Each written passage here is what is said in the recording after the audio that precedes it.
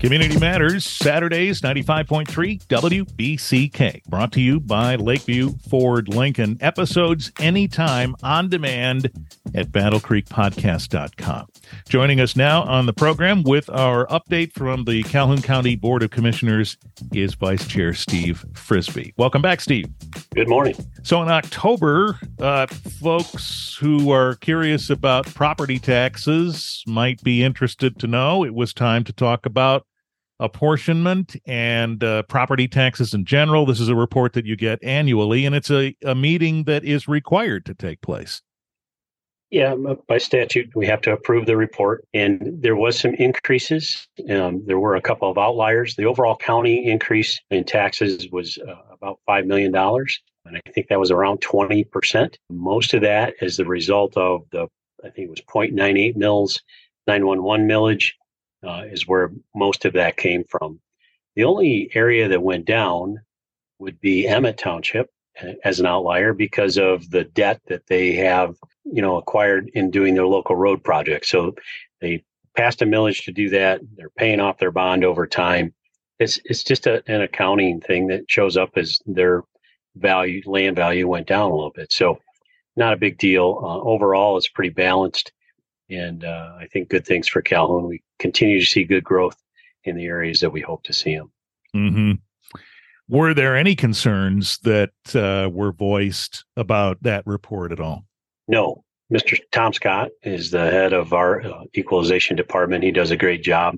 Matthew Hansen is a contractor who's a level 4, which are very difficult to find. So he's a contractor for us. He's actually Kalamazoo County Equalization Director.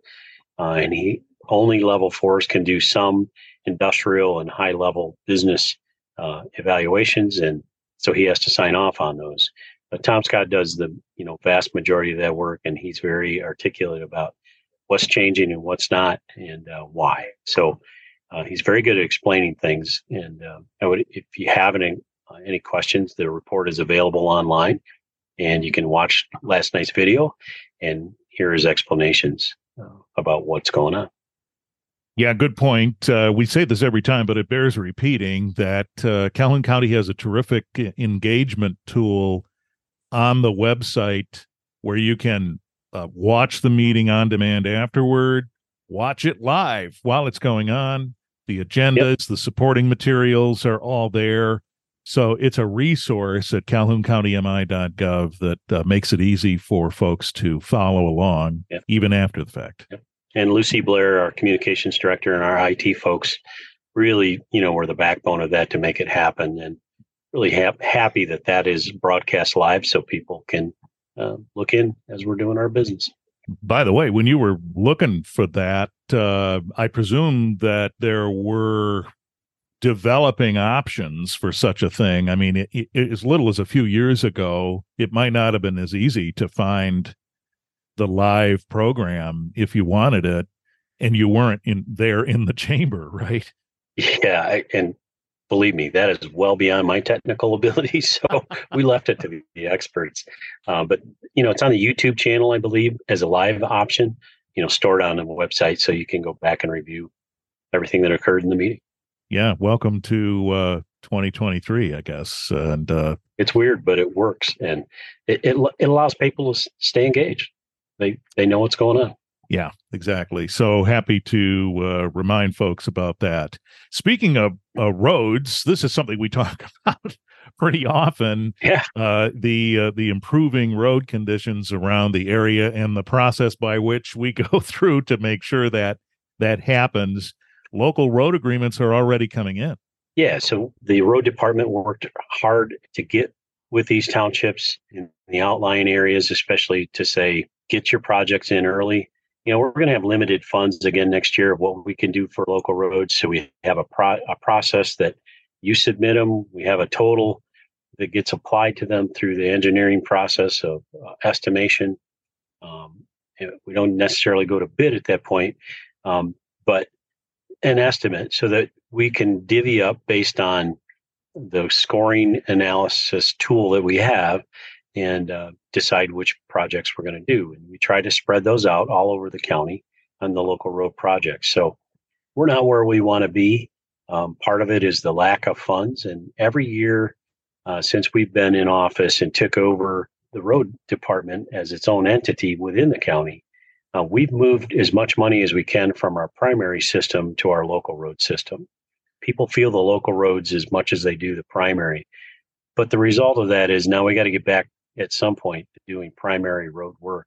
Hopefully the legislature and the governor figure out a local appropriation out of that $9 billion that they've spent. We have not received any notification of what that is yet. And they promised some money. We don't know how much. Rumored to be around the $350 million, which is only 3.8% of the $9 billion. But that gets split amongst 83 counties, and who knows what we get. So, reach out to your local legislators and state legislators and tell them it's important they support local infrastructure. So let's just, for a moment, remind folks, if we could, the process here. So local roads are local entities are availing themselves of road improvement dollars that come from the state through the county road department and to them. And so it's sort of a fiduciary kind of role. So they're stepping up now and saying to you, here's what we'd like to do, and here's what it costs, and this is what we need. Have I characterized that right? Almost correct. The only thing missing there is in a local road situation, Public Act 51, it's quiet as to who, but it's always going to be the taxpayers. It's quiet to who has to match at no less than 50% to resurface a local road. So that requires typically the townships or the residents to step in with petitions if they wanted to do that, to fill that gap of that 50% funding. So we'll get our funds out of the MTF, the Michigan Transportation Fund, and the gas tax essentially, and that'll be where our 50% will come from. The other half has to come out of local taxpayers. It doesn't matter the method; it's going to come out of local taxpayers raising funds to be able to do that. Mm-hmm. In the primary system, that responsibility is all ours as the county. So. All right. So this comes together in time for 24, which then would be road assignments and repair assignments get sorted out, and off we go. We've made a lot of progress in this area, though, right? Oh, tons. And, we've done well over, it's probably $220 million worth of road improvements since 2013, 14, mostly in the local roads and some primary roads as well. But we also have better tapped into federal funds, again, taxpayer dollars. But, the Battle Creek Area Transportation Study is in the metropolitan Battle Creek areas, the city of Battle Creek, city of Springfield, and the metro area surrounding it. And a lot of those roads, which are almost exclusively primary, are eligible for federal funding for rebuild as well. So we've learned how to tap into those, and the matching funds for those are typically 10% or less. So roads like Capital Southwest, the city did a great job of improving Capital Southwest up to the Leroy Township line. And a few years ago, that started really falling apart from the Leroy Township line down to M66 or B Drive North. Mm-hmm. So in the BCATS process, we lobbied to put funds onto the rest of Capital Southwest because it's a thoroughfare into the city. And everybody that's on that committee agreed, and that was repaved. And now you have smooth sailing all the way from B Drive North to into the city on Capital Northeast, or Capital Southwest. And so learning how to capture those funds and put them to good use in high volume traffic roads is a great thing. And that wasn't always occurring before because they didn't have, the road commission didn't even always have the 10% match to put at it. So that's some of the big changes. Who's barking right now and saying, hey, listen, we haven't been able to upgrade here and we need it? Or is there any place in Calhoun County that's behind that? The most rural and less populated townships that have smaller tax bases. So if they did a millage, if they did a per parcel assessment, it wouldn't matter. They can't generate as much funding as a larger township. So Bedford, Penfield, Emmett can generate quite a bit. If you go down to Clarence or out to Clarence and down to Clarendon, what they can generate in a 1 mil or Homer, it's like $40,000 at the most with 1 mil. Well, that doesn't do much. So it's that whole, save your dollars, put them into our approach, use them wisely, and combine them with other projects that you can do together with the county funds and move forward. But you got to start. And every township now is actually having conversations about how do we move forward. And that's been the hard thing to get done. But kudos to a couple of commissioners, Diane Thompson and Tommy Miller, to getting people to the table with the county and the road department to say, how can we, let's take this, we'll eat the elephant one bite at a time. Yeah, right. So how much of the elephant have we eaten, and then we start eating a new elephant? Right. Yeah, I mean, so, the ones they fixed now then need attention again.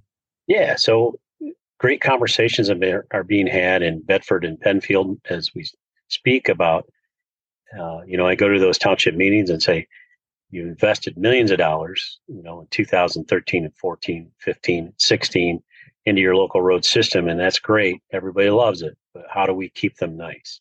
So how in the future do we, do maintenance? And some of that is chip seal, which again is a 50-50. Yeah. But that's the best application to keep roads moving forward. And people don't like the pea-stone gravel, but the reality is it does good things for road surfaces and keeps them from being filled with potholes. So good conversations going around the county now for those places about how do we maintain it. I think we talked last time about Emmett Township chip sealed some of their brand new roads. That's phenomenal stuff. When you can do that, you'll extend the life of that road a lot by 4 to 6 years easily. Yeah, we talked with them directly about it too here on the program, and legitimately so. Some residents said, wait a minute, you just paved this road, now you're doing this, and so it needed some explaining, as Emmett talked about, and certainly you did too, that it does add a protective layer quickly. And I get it, I don't like driving on those either, and you hear the stones at the onset when everything's getting packed down, you hear the stones clicking around in your wheel wells and things, and you say, ugh. But that's temporary, and then maybe we've extended the life. MDOT talks about it a fair amount too. For a couple of years now, I've been talking with them about that kind of stuff. Yeah. So Morgan Road is completed. That was a federal aid project. So the last section was done last month. So from North Avenue to Capitol Northeast, those were all federal funds, except for like a 10% match, the BCATS funds. And North Avenue now from Morgan Road south to the city limit is going to be a BCATS project, I think, next year, rebuilding that and resurfacing it. So a lot of planning, and you got to think, these groups have to think 4 to 5 years out about what are we going to do with the funds that we have available. And they're not growing. That's the sad part. The MTF, the fuel tax, is not growing. It's pretty stagnant. So we have to find ways to do more with what we have. And sometimes that means not doing as much as we have in the past at the levels that we like to do them and get that value. But you can only do so many things, and sometimes you have to settle for just a little bit less, but keep that volume going. A lot of road miles to fix, and hopefully we can keep at it. What do you hear about the MTF and the reason why it's not growing? That's mostly gas tax related. We haven't been buying electric vehicles in droves, so that must not be it as far as the gas tax is concerned. But the CAFE standards, so the standards that manufacturers must build their cars to, has been increasing much over the years of the required miles per gallon. So even though we're probably driving almost as much or more than we did in the past, those newer vehicles are getting better gas mileage. So they don't buy as much fuel. And that's why it's so stagnant. So it's a good thing. It's a bad thing. It tells you that the funding mechanism is out of whack with, the policy of what's going on that causes that underlying problem. So it's okay to have increasing miles per gallon standards. I don't think most people would argue against that. Although some people would say, let me buy whatever I want. And I'm okay with that too. If you want to get 8 miles a gallon, you go for it at $4 a gallon. I don't want to drive that, but, you know, when those policies affect the funding of your primary road funding, we got to figure out a different method. Yeah, that's a great point. Boy, I bet a lot of us didn't even think about that. The greater efficiency of today's vehicles, excuse the expression, fueled by CAFE standards is great for us. But wow, I bet a lot of us hadn't thought about how that affects the revenue this way. And then, of course, there are electric vehicles in the fleet now, not many, but there's enough of them. They don't pay any fuel tax. So how do we capture, but they use the road. So there's got to be some discussion about that of how do you do that without being too intrusive. And, but there you go. Yeah, that is an interesting thought. So if you drive an electric vehicle, is there some sort of comparable tax that could be captured for the MTF? But you can't just presume that everybody who pulls power is driving an electric car. So it has to be equitable somehow. You could just do a flat fee per electric vehicle every time you renew your tabs. What's the average, fuel tax that the average citizen in Michigan pays every year? And okay, there's your flat tax to help support the roads that you're driving on. So there has to be ways in the future to change this. And Derek King says it the best when you start talking about changing Act 51 in Lansing. It's like putting frogs in a barrel. And what he means by that is you catch a frog, you put it in the barrel, and you turn, because they're going to be supportive of it, you turn around to catch a couple more, and you put them in the barrel, and the first one's gone. It's been an issue where people, they talk about, we need to change it, and then they get pressured not to do it. So Commissioner Gary Tompkins, a former county commissioner, had a plan. And I don't know that I agreed with his plan specifically, but I agree with his premise. The whole thing's broken and needs to be fixed. And we got to get people to the table to figure that out. We'll stay in touch, of course, on this issue because we always do. There's always road stuff to talk about. So we'll see how this shakes out. So before we go, last we spoke, we talked about the idea that work in earnest, it seems, stopped at the Marshall megasite as it relates to the Ford plant. We've now learned here in the ensuing weeks that really battery plants are bargaining chips with the UAW, and the strike that continues to go on. Ford has said, hey, look, we've given you our best offer. We'll go bankrupt if we keep this up.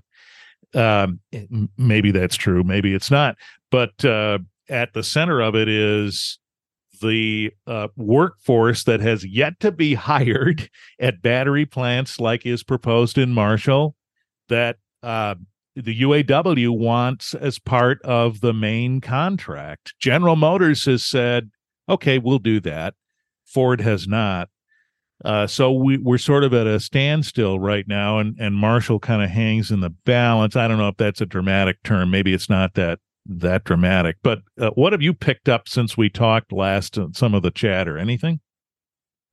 Nothing really has changed from the chatter I'm hearing. There's many prongs of decision making in that process. It's what's going on in the EV market, what's going on with the UAW strike, what's going on with cost to build.